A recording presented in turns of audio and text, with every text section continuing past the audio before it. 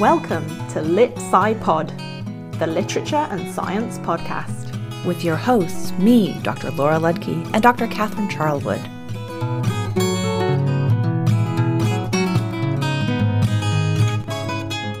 We're not going to do a big introduction to this episode because this interview covers many of the core issues that Lit Sci Pod has been interested in from the start. We started this whole thing by thinking about how literature and science are divided in schools.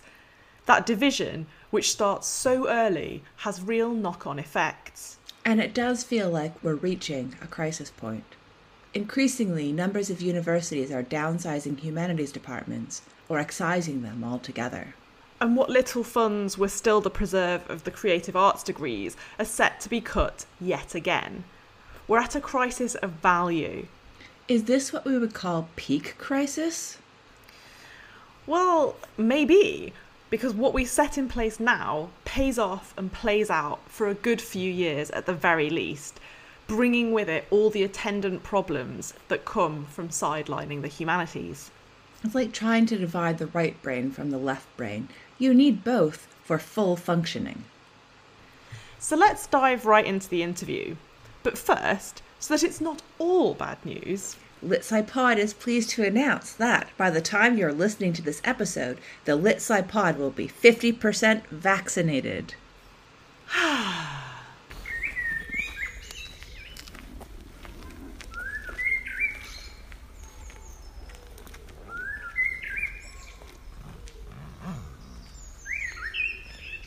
Dr. Ashmita Randhawa is a recent DPhil graduate of St Cross College, University of Oxford. Congratulations! With a thesis entitled STEM and the Studio, Understanding the Role of Studio Schools in English Education. However, her first degree was a BSc in Biomedical Engineering from Boston University in 2008, after which she worked in research and development, R&D, for 6 years. Leaping from formulation chemistry to STEM, that's science, technology, engineering and maths education, after having worked on programmes involving increasing diversity in STEM in schools, Ashmita received her master's from Boston University in 2015 in education policy. Having worked as a research assistant on several projects within the Faculty of Education at Oxford, she is currently the faculty's research officer. Ashmita has published several articles and papers on education reform, educational ethics and employability skills. Welcome to Lit Sci Pod, Ashmita. It's great to have you with us. Thank you so much for having me. I'm very excited to be here. Well, first, we'd like to invite you to take the B33 challenge. Now, I know that as a long-time listener of this podcast, you will be familiar with it, but can you please describe your research broadly, then in 3 points, and finally in 3 words? Okay. So the 3 words was actually a really hard one when I was thinking about this. So we'll see how this goes over with the two of you and with listeners. So quite broadly, my research, I call myself a fledgling academic because, as Catherine, you pointed out, I've just finished my DPhil. Very, very, very excited about that. Still not used to calling myself doctor, but it's kind of cool. So I'm very interested in the development of STEM skills, what that means at the intersection of the labour market. So really understanding, are the skills that are being developed really required? What is it that's missing? How is it being conceptualized? I'm also incredibly interested in employability skills. And I'm interested in educational innovation, particularly at the secondary school level. So broadly, those are the areas I've focused on over the last 5 years through the course of my DPhil. And 3 sentences, I could actually only think of 2, so please forgive me. Policy memory is a thing. When I first started my DPhil, my supervisors used to tell me there just is no policy memory, particularly in the English context. And, people keep bringing back and recycling old policy ideas and branding them as new things. So I've definitely learned that through my research, that policy memory is a true thing. Context is so incredibly important. particularly when implementing and enacting policy and education policy, really any policy, but given, my background is in education policy, because you can't just pluck a particular program or a policy from a particular area and bring it into another country or another local area and expect it to work in exactly the same manner. Context is so, so key. So those are my 2 sentences. And then my 3 words is innovation is hard. Oh, yes. I love it. I love it. Will that do? Definitely. Yeah. It is. And also I have a weird relationship with the word innovation because it's one of these terms that gets bandied around, and sometimes we charge it with a lot of meaning, which may or may not be there necessarily. No, and I think what I've also found is that innovation doesn't have to be this big, grandiose, going to change the world overnight, right? Innovation can be something as simple as, let me start my school day at 9 o'clock in the morning rather than at 7 o'clock, so that students get used to the idea of going to work, being at work from 9 to 5. Obviously, things have changed. The world of work is changing, thank you, pandemic. It could be as simple as that. So I agree with you completely, Catherine. I think innovation has become such a weighted word that it almost needs to be treated with a degree of caution. Well, and if we're constantly innovating, as you say, maybe we're not able to take stock of context, but equally make use of that policy memory. Because you can reinvent the wheel in policy, right? And you can sell it again and again and again, and you get nowhere. Think of the tire spinning in the mud. That's kind of, what too much innovation or too much emphasis on innovation. That little hamster wheel, right? You're constantly spinning. That little hamster's constantly spinning, but not necessarily going anywhere. And I feel like education policy in the UK has seen a lot of that over the years. So those is that a good setup for this podcast? Definitely, yeah. I particularly love that context has already come up because I published an article in a magazine for A-level students and teachers, specifically called Context is All, trying to embed that idea of that science itself has a context, and that's what's so frequently forgotten about, that, we kind of have this perception of empirical science as just arriving and there we go, fact, done. And of course the history of science and the history of scientific ideas is much, much more complex.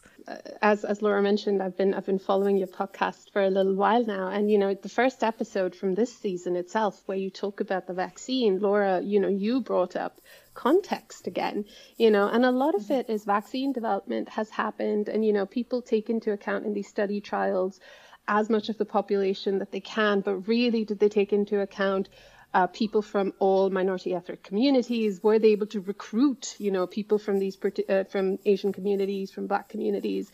So when they're talking about vaccine efficiency, is it really in the context of all communities? Well, and all of that context is there for every policy decision, maybe with less risk and maybe less scrutiny, but all of that context needs to be considered. One of the difficulties of people understanding the secondary education system is that unless you're essentially a parent, a teacher, or a student, you may know very little about it. So for the uninitiated, what is a studio school?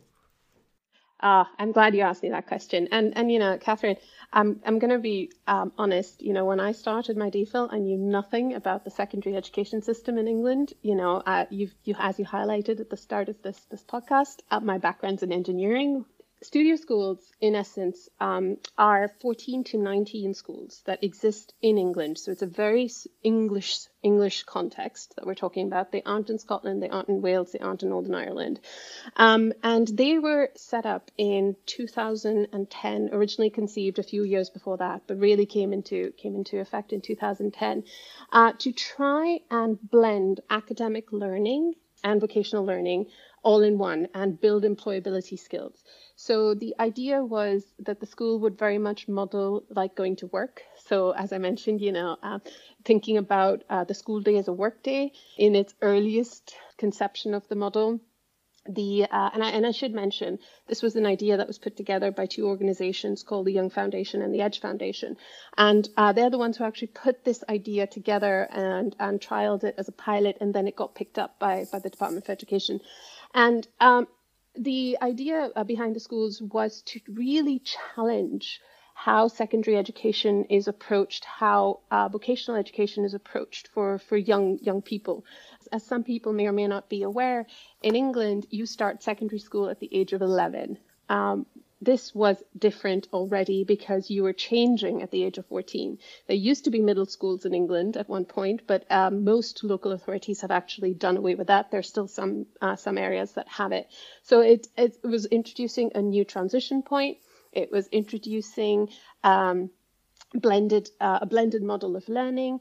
It was introducing the idea of developing employability skills. It's almost like the whole kitchen sink was thrown into this particular model of schooling.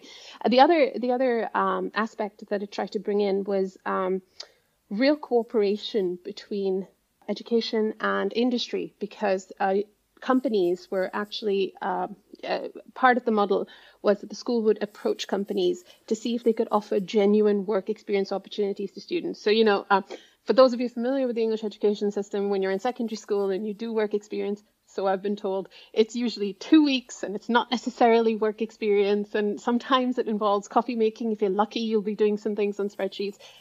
I'm sure I'm going to be corrected and people are going to be saying, that is not what my work experience is like. But again, anecdotally, this is what I've heard. Context is everything. Exactly, right?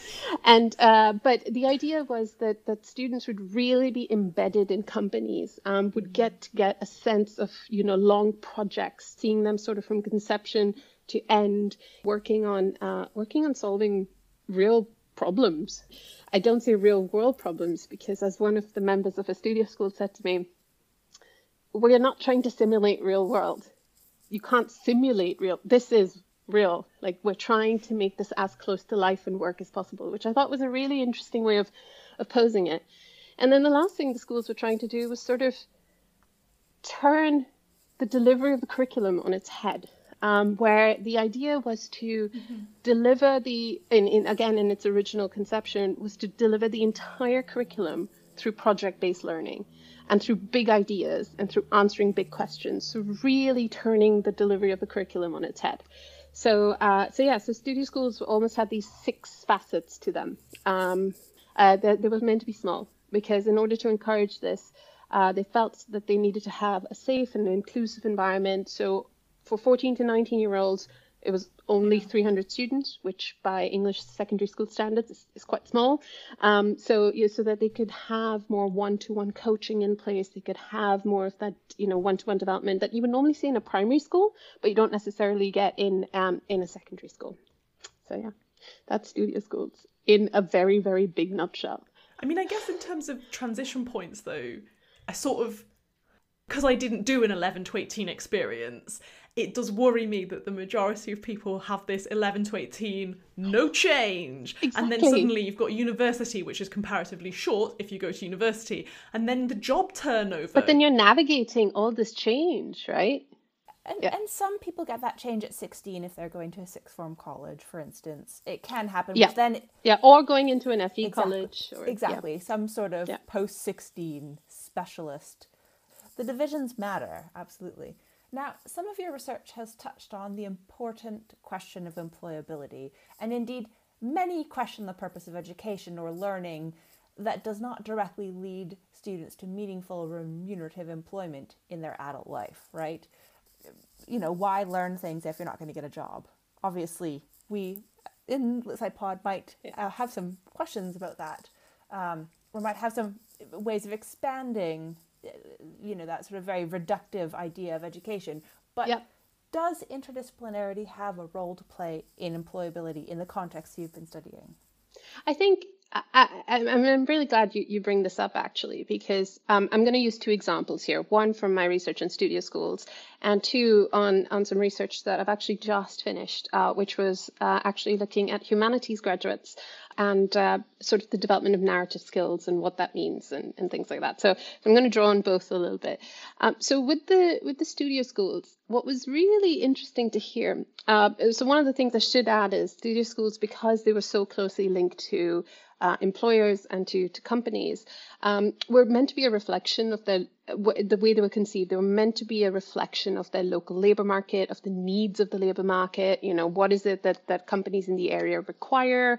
And, you know, when you spoke to school leaders, one of the things that they were really keen to mention, and I specifically focused on those schools that had a STEM focus. One of the things that they really were keen to highlight was that you can't be a scientist or engineer and say, I'm going to completely forget about English or communication or, you know, literature, or you can't. You absolutely cannot. Being a scientist means you also need to learn how to communicate, and you also need to learn how to build a narrative around your particular discovery or your innovation. And how are you going to do that if you're not reading literature, or if you're not focusing on language, or, you know, and so they were very keen to highlight that as much as there was this emphasis on building these, equipping these students with qualifications that were in STEM, through the project-based learning, through the working with each other, through the learning how to communicate with one another and solving these big problems, they were touching on interdisciplinary issues, because the world doesn't function in silos, not like school, which has subjects that are siloed, right? And the world isn't siloed. So one of the examples I can think of is in one of the studio schools, they had a VR suite, which I thought was amazing. I mean, imagine going to a secondary school and having a VR suite that you can go play in and learn how to code in, and, you know, just that blew my mind a little bit. It was actually being used by the English teachers to bring sort of ancient civilizations to life, you know, to bring Shakespeare to life, you know, to bring, you know, that particular topic that they were teaching. So, you know, students were thinking about the subjects in slightly more blurred ways, which is, I think, what comes to the core of interdisciplinarity, where you start to see, where you start to stop thinking about your subject matter in such a siloed way, right? And so, and in higher education, and Laura, you're completely right. I think the narrative, not just in higher education, I think education policy narrative, as has been driven by the English government, by governments really all over the world, has been about employability. The Australian government essentially has said that if you're doing a STEM degree, it is in the nation's interest. And so it is more important than actually doing a humanities degree. And so your degree is almost now given a worth based on your sort of contribution back to the government, back to the nation, right? So there's this increased narrative on on degrees, sort of having to have this employability focus, like how employable are you going to be, right? And one of the things that was highlighted in this piece of research that I was talking about, which is on the development of narrative skills with humanities graduates, we spoke with CEOs of FTSE 100 companies to try and understand how they conceptualize narrative skills and why they thought it was important. And one of the things that was starkly evident was that there was a consensus among all of them that the education system in England, particularly at the secondary and the tertiary levels, is too siloed for the needs of the economy, because you're forcing people to choose between the arts and humanities and STEM-related subjects too early. But business requires both. Business requires you to actually be able to engage with all those disciplines. And so there's almost a call from that very, you know, from that very sector that requires employability skills and requires you to be employable, to have more of a focus on interdisciplinarity. Yeah, and there's definitely been discussions here about measuring the worthiness of degrees based on, you know, what graduates might be earning from those degrees, which is, again, an instrumentalization. You're only worthwhile, your degree is only worthwhile if you then go on to earn a lot of money, which is distressing, to say the least, in terms of value. Well, and which in other studies is shown to that money is not the biggest motivating factor for people, right? I think I'm the poster child for that. I gave up an incredibly well-paying job as an engineer for a multinational company to pursue sort of my passion and my interest, which was in education policy, and definitely not in it for the money. If anybody thinks. Well, I mean, and the other thing that is getting me about this is I can understand, in a way, I can see how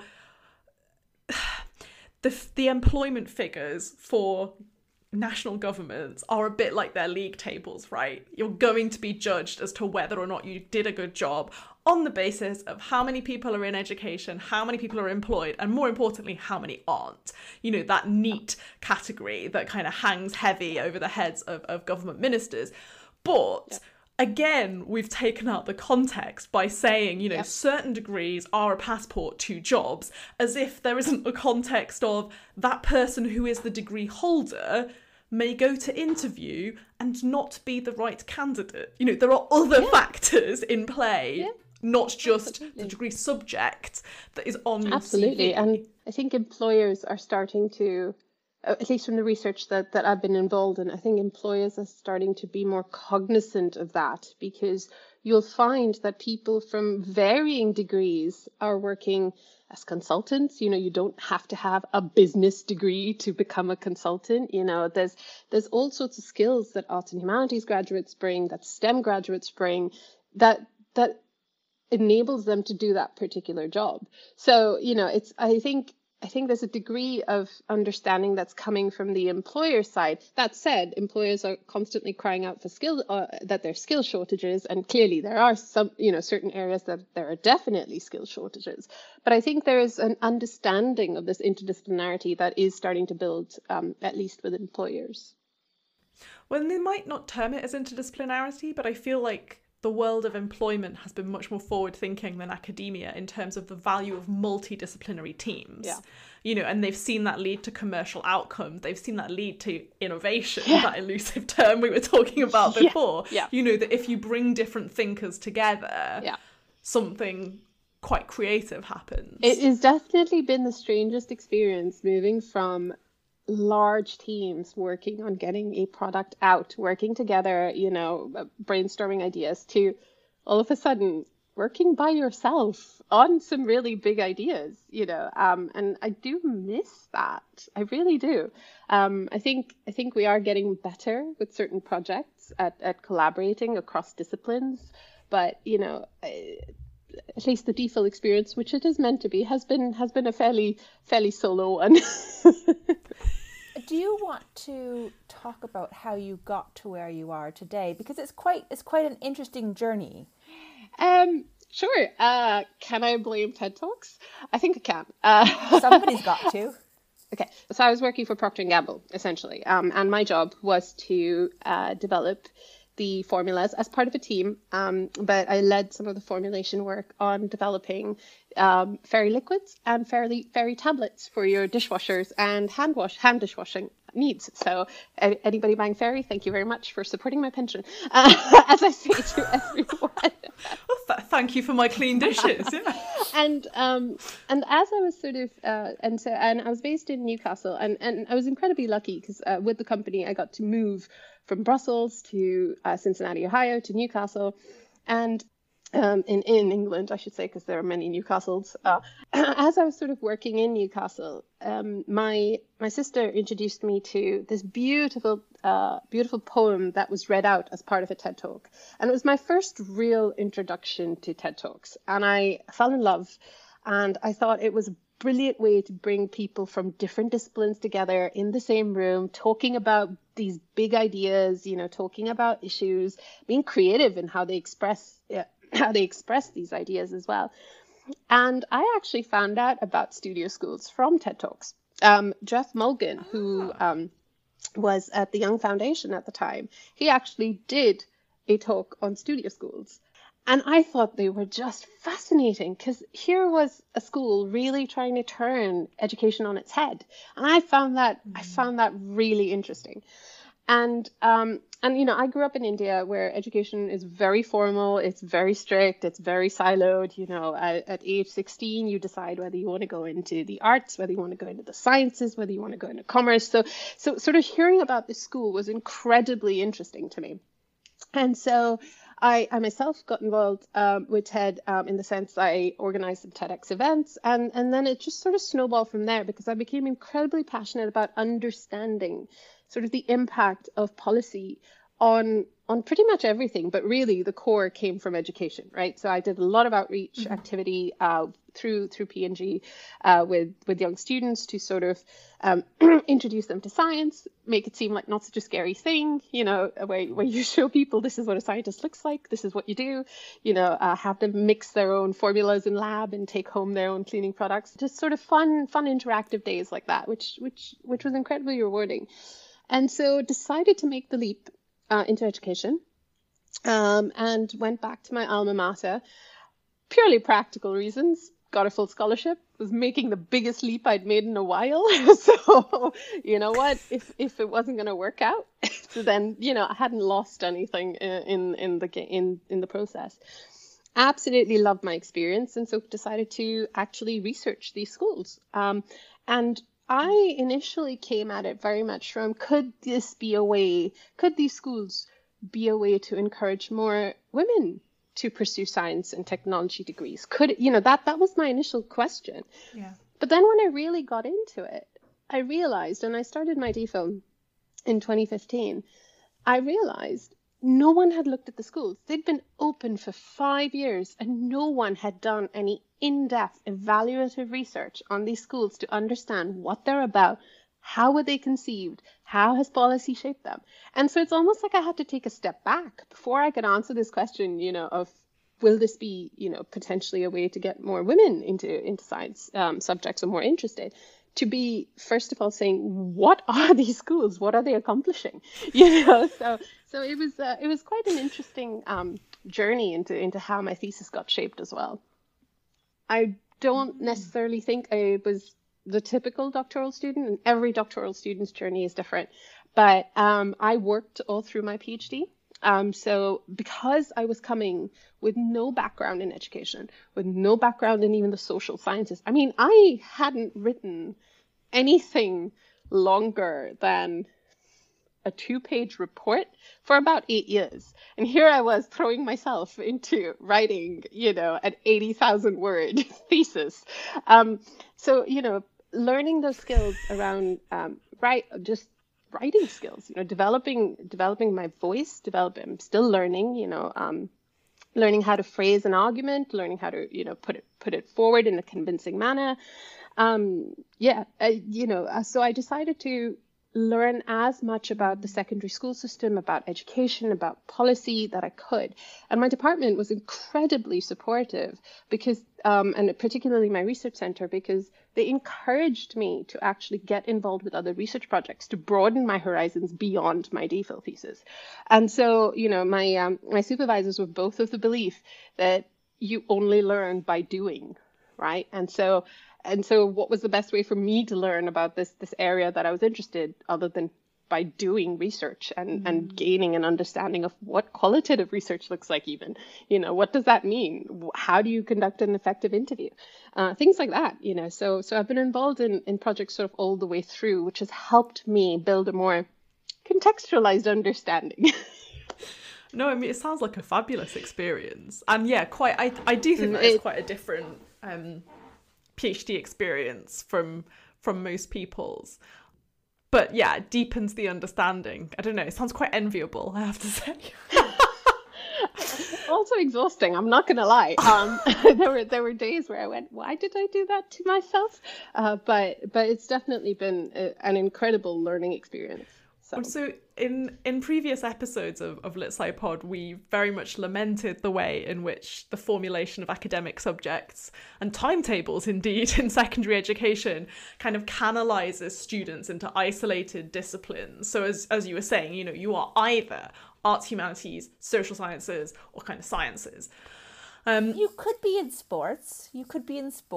Or, you know, something more technical.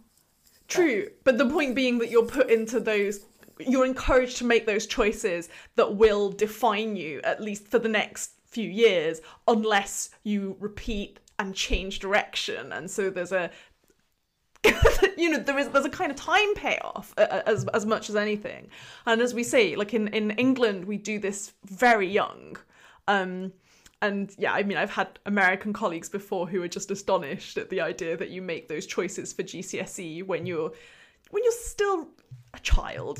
How are you supposed to know what lies ahead for you? The job that might be perfect for you may not even exist yet. Anyway, so yeah, and we've also acknowledged the way in which that particular sort of education excludes pupils who may not be or may not want to be on an academic path. Now, you were involved in developing the employability skills in studio schools, in investigating the use of the CREATE framework report, produced by the Centre on Skills, Knowledge and Organisational Performance and published by the EDGE Foundation, which you've mentioned. Yep. So Ollie Newton, the executive director at the EDGE Foundation, highlighted the lack of governmental policy understanding of practically oriented forms of pedagogy, particularly that established by the CREATE framework. So could you tell us a bit about that framework and about why practically oriented forms of pedagogy is so vital to improving student outcomes? Oh, now there's $1 million question if there ever was one. So the CREATE framework was essentially created for the studio schools by the studio schools, right? So as I said, the studio schools were very much about developing employability skills in their students. And one of the ways in which that they did this was through the development of what they called the CREATE framework. CREATE's an acronym which stands for communication, relating to others, enterprise, and it was a bit of an odd one. Applied thinking ended up becoming two separate sort of aspects, and then emotional intelligence, and then that's how that particular framework was developed. And for each of those aspects that I mentioned, so say communication, there were different skills that were, let's call it a principle, there were different skills that were outlined, right? So say for communication, it was about being able to really select the ideas that you want to deliver. So how are you going to, sort of encouraging students to think about, if you're going to make an argument, what are the ideas that you're going to put forward? How are you going to choose them? And then organizing your thoughts. How are you going to structure that particular speech or that argument that you're going to make? And then ultimately delivery, right? So even just being able to project your voice, for example, or, thinking about the audience, because a 3-minute pitch may not work in front of an academic audience, but that may be what you need in an elevator if you're trying to create a startup, right? So it's really trying to develop those skills that are missing from a lot of the more academic learning that happens in most secondary schools, right? So that was the idea behind the CREATE framework. Now, the report that you refer to, in that report, one of the things that we found was that the CREATE framework was actually deployed across schools in a really varied manner. And part of that had to do with government policy, really, and the emphasis on what counts as important. Because employability skills isn't something that you can give a grade to. It isn't something that you can assign, where you can't quantify it in the same way that assessment works for a particular subject. So where the studio schools were being treated like every other school, they aren't special status, they're state-run schools. When schools are being compared on their academic performance, it leaves very little wiggle room for something like the development of employability skills. When Labour was in power, sort of pre-2010, there was an emphasis on employability. There was an emphasis on enterprise. There was an emphasis on bringing these elements into secondary schools. But then, as there's been a shift, sort of with the coalition government and subsequent Conservative governments, that emphasis on the development of employability skills has just waned. And there's this intensified, with the introduction of the English Baccalaureate, that there's only, which is specific subjects that you take fall under what's called the English Baccalaureate. Schools, when you go onto the government website, you can see how many students were entered for the English Baccalaureate, which are not and none of the technical subjects are in the English Baccalaureate. It's a very limited pool of subjects that count, right? So when there's this constant narrative that's coming from government that says only certain subjects are important or count, or only a certain way of learning or thinking is what matters, it becomes very hard to sort of stay the course. And so what we found was that the studio schools, it took a great deal of leadership and almost belief and conviction on behalf of the school leaders. No, this is what we think is important. This is what we want to develop in our students. We want them to be more than just the academic grades. We want them to, you know, this idea of developing the whole child, really, right?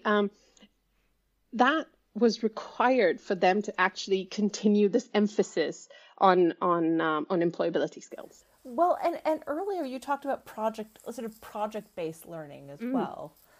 That was also very varied. Yeah. You've described sort of project-based learning as trying to turn the education system on its head. So I wondered, what sort of outcomes do pupils have versus those who do not work with project-based learning? So, and again, it comes back to the students were still being measured by the same tests.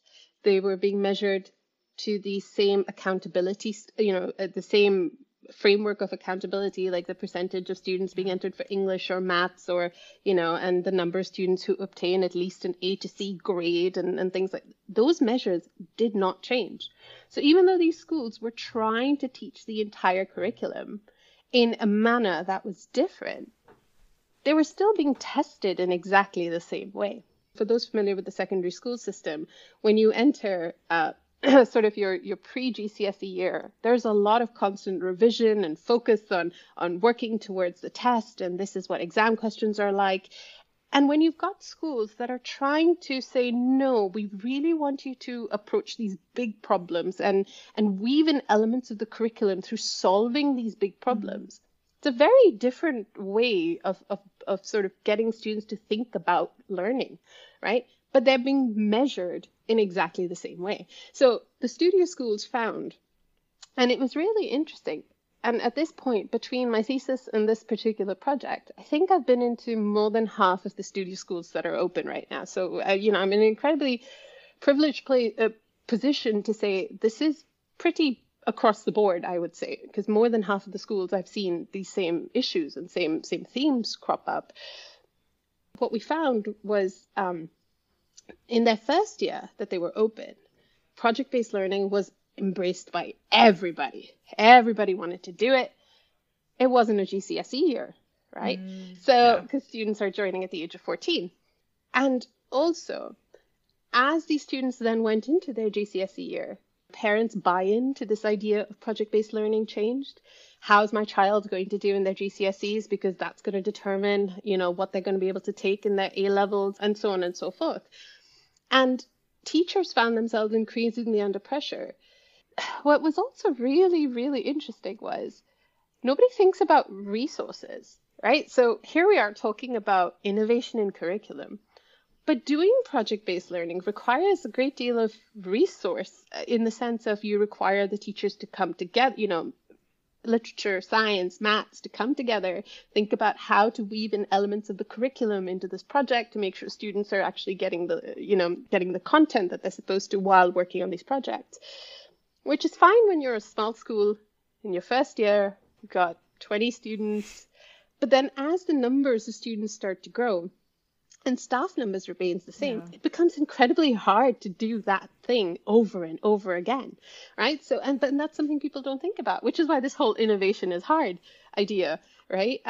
Because there's all of these other aspects that people don't think about. Well, and lots of other stakeholders that people don't think about, because it just strikes me, and from reading your thesis as well, like the constant government focus and successive waves of government on suggesting that we want to offer more choice to parents and students, so you can pick which kind of educational environment you go into based on your personal needs and all the rest of it. But that choice isn't really there if the ultimate test remains the same regardless of the environment. Because the problem is that the innovation for that to work, it doesn't just require student buy-in and parent buy-in for successive years, but also your broader society and employers. Because if employers are looking and comparing CVs and applications, how are they going to do that if they don't have an understanding of what this project-based learning has given that potential employee? Exactly. It's been an incredibly interesting experience, sort of learning about the foibles of policy making and its enactment. Now, as you point out at various moments in your thesis, unlike university technical colleges or UTCs, studio schools were never intended to have a headline singular focus on the development of STEM skills. Yet, 75% of studio schools have a STEM specialism. I mean, you also write at length about STEM as an aspirational pathway. Why and how do you think STEM has dominated the language of aspiration within secondary education? I would say it's dominated the narrative of government policy, really. And I think that's what's trickled down into secondary education. So there's a couple of things that I noticed.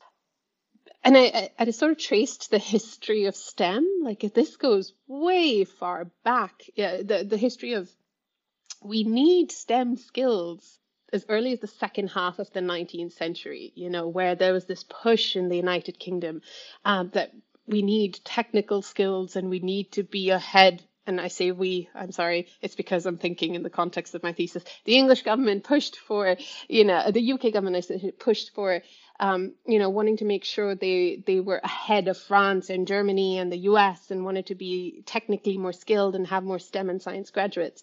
And successive governments have constantly sustained this narrative that we need more STEM skills to be ahead. We need it to make sure that we are better. This is what's going to help our development. This is what's going to help productivity.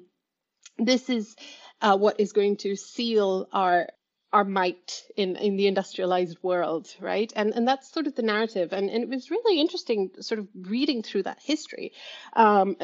And what I found fascinating was we've had a skill shortage in STEM for a really long time, for a really, really long time. Now, I'm not going to take away from the fact that there are sectors of STEM from an employee standpoint that definitely have a shortage of skill. I'm not going to take away from the fact that there's clearly a gender balance issue in some of the STEM subjects. However, there has been a sustained narrative that we just need more and more science and technology graduates.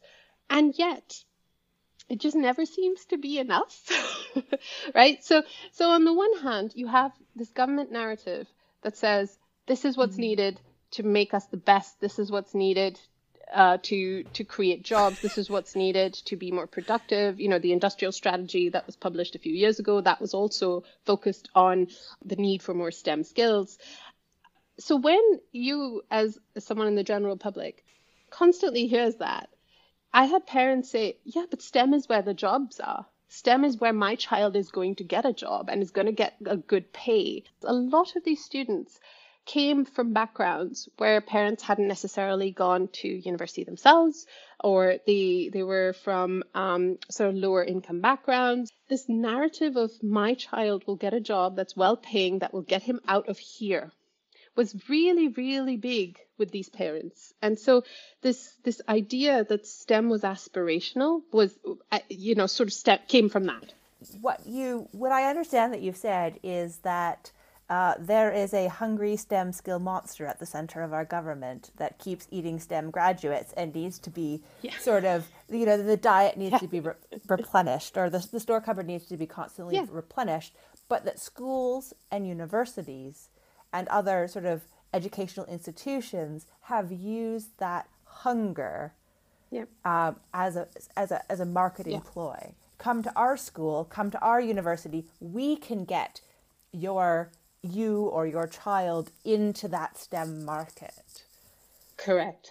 And this was particularly obvious with the studio schools, because, given that they were trying to be so different, you can imagine getting parent buy-in was difficult for these schools, right? And so this was a way that they could ensure that they could talk to parents about, hey, look, I've got this really big car company that's involved with me, and your child will get the chance to go on an apprenticeship, post completion of his GCSEs, or will get the chance to work for 6 months with them. It was a real draw for parents to send their children to the studio schools because of that. And one thing I do want to add is that big STEM skills hungry monster hasn't taken into effect that a lot of academics have done the work to show that even though there's all of these STEM graduates, they don't always go into STEM jobs. So that pipeline that keeps getting talked about by, and thankfully not a lot of people refer to it as a pipeline anymore, but for a while that was the narrative that sustained a lot of government policy. That pipeline is not a straight line. It's more like a game of mousetrap. Yeah. Exactly. And so when you've had successive policies that have built that particular narrative, it's almost like, sure, yes, like I said, there are sectors that do have shortages of STEM skills. There are sectors that, really do need those graduates and they aren't there. But that doesn't mean that everybody has to go be a STEM graduate, right? And those who are STEM graduates aren't necessarily going into STEM jobs. It's not a straightforward answer. And in fact, what places like Alberta, which is my home province, have found is that by the time the STEM graduates are ready, the marketplace has changed. So you can set up, a new program that's meant to train up people for a particular industry, but all of a sudden that industry is no longer there, no longer thriving. Yeah. So that, I think, is one of the concerns about the pipeline. And that's part of what the studio schools discovered really quickly as well, because where they initially had been conceived of as mirroring their local labor markets change and shift, right? So when they're choosing disciplines to offer, STEM was a way to say you could go get a STEM job anywhere. You don't have to just get a job in your local area anymore, right? So it's almost like it was used as a marketing tool. And tool is a very harsh word, I feel, but it really was used as a tool to get people through the door. If we talk about a pipeline of STEM graduates, meaning university graduates into STEM jobs, then it's just another delayed form of siloing, right? It's saying you started this conveyor belt, therefore you end up, it's A to B, you end up in position B. Yes. And that's not how human development works either, because when you're in university, you're legally an adult, but you're still discovering how you learn, what you like, what you feel your purpose should be, all of those kinds of things. I just feel very strongly that the education system in this country is almost at every stage trying to say, okay, here's your pathway, stay on it, do not deviate. Stay in your lane. I mean, stay in your lane. Exactly, Laura. I think that's a great way to put it. Anecdotally, me and N of one, if that was the case, I wouldn't be sitting here talking to you in front of you. If it was really if there was this pipeline. Through your history of secondary education in England, you note that, quote, the emphasis on certain subjects versus others embedded within accountability measures, be it in 1862 or 2016, has also led to a narrowed curricular focus.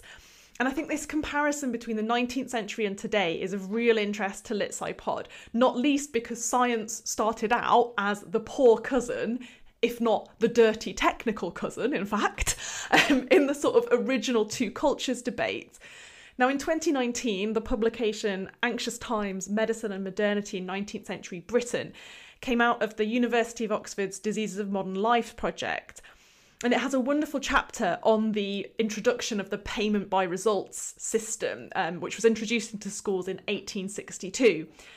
And the chapter's called Knocking Some Sense Into Them, Overpressure Debates and the Education of Mind and Body. So Melissa Dixon explores the 19th century legacy of school stress for young people. That, quote, as the concept of market values was carried into the social spaces of the schoolroom and the testing environment, 19th century anxieties surrounding fatigue and nervous exhaustion shifted perceptibly to include the figure of the overwrought schoolchild.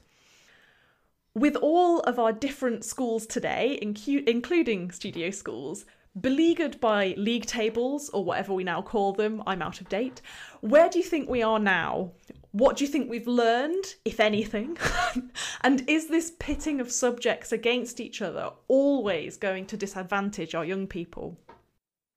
Oh, I love the question. So I am going to add something to that. I think one of the things that we forget, it's not just about the beleaguered school child, but also the teachers, because that 1862 code was very much, pupils would take an annual exam. Does that sound familiar? Yeah, right. Focused on, at that time, what was the 3 R's, which was reading, writing, and arithmetic. And the results would essentially determine how much money government would give you, which ultimately would determine teacher salaries, right? So teachers as well were under this intense pressure to make sure students were doing well in those exams because it would make a difference to them. Is this sounding familiar? Very. And, we find ourselves in an accountability system now. I mentioned the EBAC. I mentioned the fact that the pupils have to obtain an A to C in at least their English and maths, and otherwise they have to retake exams. I've mentioned the fact that certain subjects aren't part of this English baccalaureate, so schools just don't offer it.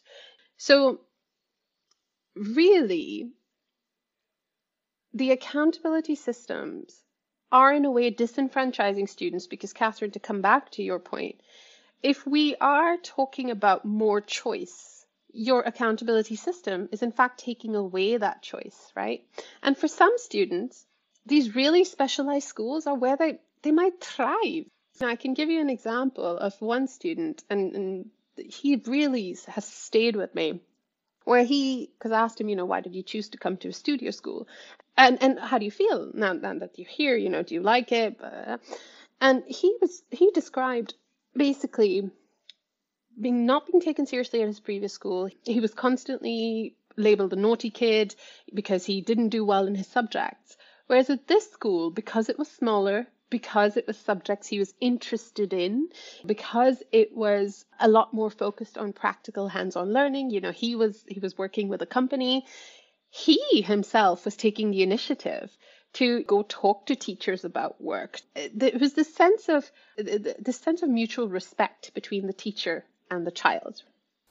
I was going to say, context matters. Yes, it really does, right? And if you're fostering that environment of mutual respect, right, that's built on giving real choice to students, it's sort of what I argue. There's a push to actually developing that whole child and thinking about skills beyond just that academic learning, right? Because these children are essentially the ones that are going to go into the world, become adults, and go into the workforce. So it's about developing more than just how well did you do in your English and maths. So yes, Catherine, I actually think as long as we have as strict an accountability system as there exists, I feel like we are going to keep running into these issues of schools trying to do things differently, being forced to change their ways, and then ultimately disenfranchising the child that they're wanting to help.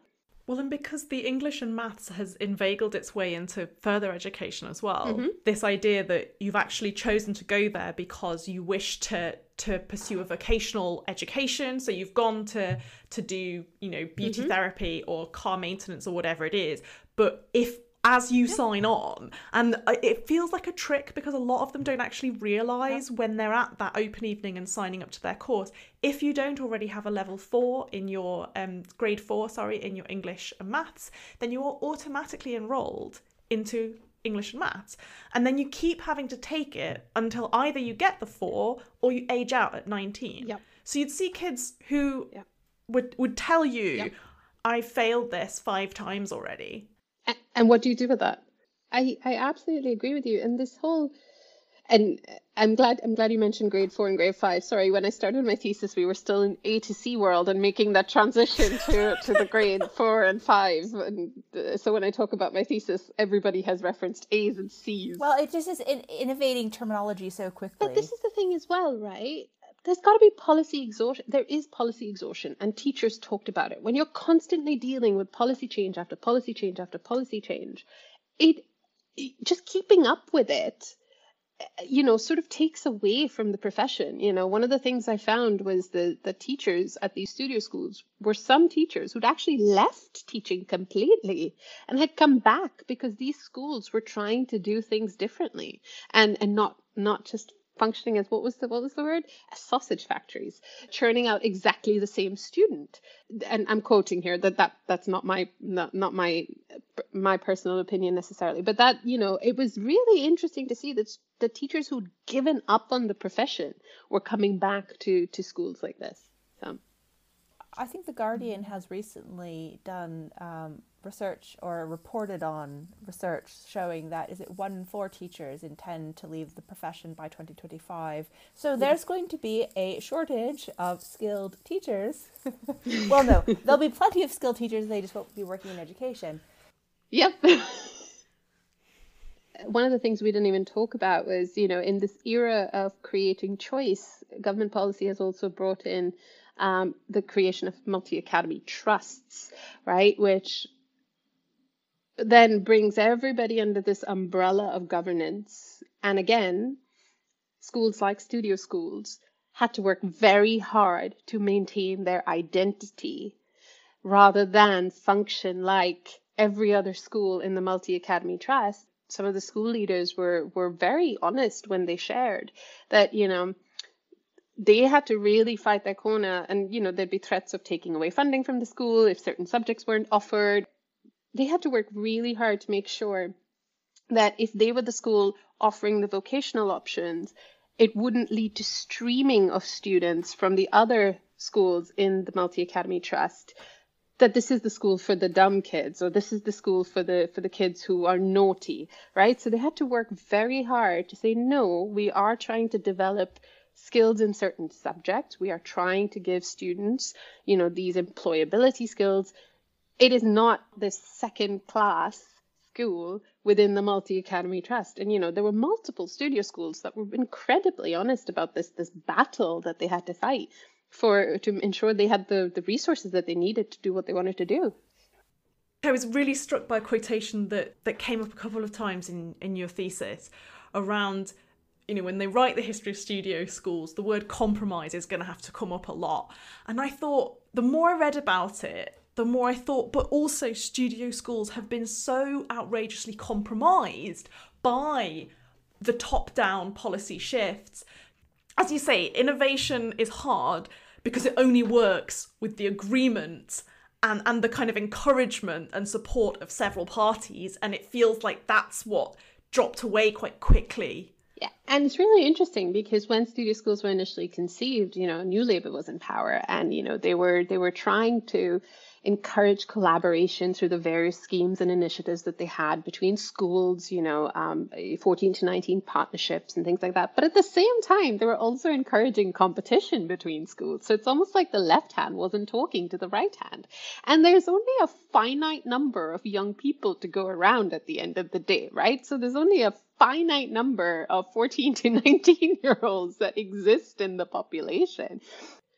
When you've got this idea that schools should collaborate, but at the same time they're competing for each student because funding follows the student, and if student goes to another school, you lose funding. How are you going to foster collaboration? So it really is this case of the left hand not talking to the right hand. As I'm starting to find my voice as a young researcher, I'm starting to really find the areas I'm interested in working on. One of the things I realized is I've had a very English focus, and I'm particularly really interested in how technical and vocational education is conceptualized in India, how that intersection of the education and employment works in India. So the Centre for Skills, Knowledge and Organizational Performance, which is the Scope Research Centre, that's where I'm a research officer. We're currently involved in a piece of work that's looking across 7 countries, to understand how technical and vocational education is conceptualized in different countries. And it's amazing. I've learned so much about my country and how education is being sort of pushed and innovated versus where it was, and how societal perception is such a big barrier that has to be overcome, that I can already start to see parallels with what I found in my thesis. So yes, it's interesting how, as a young researcher, and this is for everybody who's sort of finishing up their DPhils, you may not necessarily continue to only work on that particular area. You might find yourself being interested in other areas, and I feel like that's okay. Felt like I just needed to say that to all the other young researchers out there. That's fantastic. Thank you so much for sharing your ideas and your research so generously with us. It's been fascinating.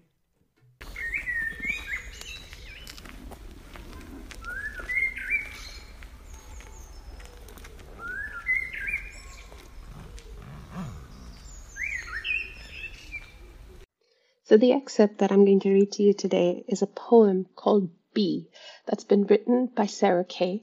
It gained a lot of popularity due to a TED Talk, and it's when I first learned about it, when I was organizing my TEDx events. My sister sent it to me, and it's stuck with me since then. And I feel like this is poignant as I now have a daughter, and this is the talk that actually inspired me to start getting involved in more policy related and really wanting to change the world. So here goes nothing. I'm not going to do it half the justice that Sarah Kay did, but here goes. If I should have a daughter, instead of Mom, she's going to call me Point B, because that way she knows that no matter what happens, at least she can find her way to me. And I'm going to paint solar systems on the back of her hands, so she has to learn the entire universe before she can say, oh, I know that like the back of my hand. And she's going to learn that this life will hit you hard in the face, wait for you to get back up just so it can kick you in the stomach. But getting the wind knocked out of you is the only way to remind your lungs how much they like the taste of air.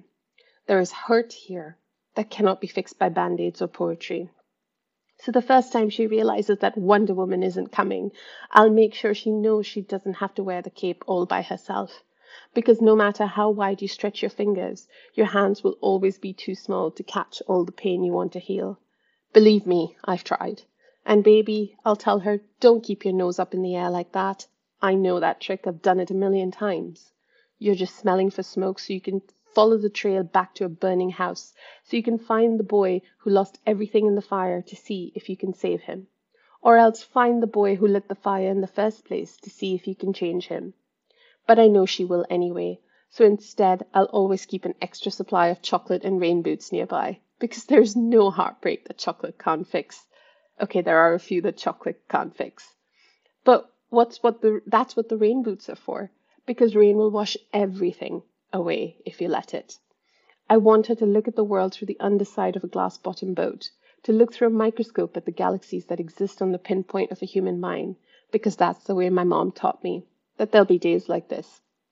There'll be days like this, my mama said, when you open your hands to catch and wind up with only blisters and bruises, when you step out of the phone booth and try to fly, and the very people you want to save are the ones standing on your cape, when your boots will fill with rain and you'll be up to your knees in disappointment. And those are the very days you have all the more reason to say thank you. Because there's nothing more beautiful than the way the ocean refuses to stop kissing the shoreline, no matter how many times it's sent away. You will put the wind in win some, loon some. You will put the star in starting over and over. And no matter how many landmines erupt in a minute, be sure your mind lands on the beauty of this funny place called life. And yes, on a scale from 1 to over-trusting, I am pretty damn naive. But I wanted to know that this world is made of sugar. It can crumble so easily, but don't be afraid to stick your tongue out and taste it. Baby, I'll tell her, remember, your mama is a warrior, and your papa is a warrior, and you are the girl with small hands and big eyes who never stops asking for more. Remember that good things come in threes, and so do bad things. Always apologize when you've done something wrong, but don't you ever apologize for the way your eyes refuse to stop shining. Your voice is small, but don't ever stop singing. And when they finally hand you heartache, when they slip war and hatred under your door and offer you handouts on street corners of cynicism and defeat, you tell them that they really ought to meet your mother. We've come to that special moment in the episode where there is time for some final words. Admonishment. Oligoptic. And those are our final words. Thanks for joining us for the third of our third series of Lit Sci podcasts. We hope you'll join us next time. And if you like what you've heard and want to hear more, or if you'd like to join in on the conversation, please follow us on Twitter. Our Twitter handle is @LitSciPod. Don't forget to tweet using the hashtag LitSciPod. You can even email us at litscipod@gmail.com.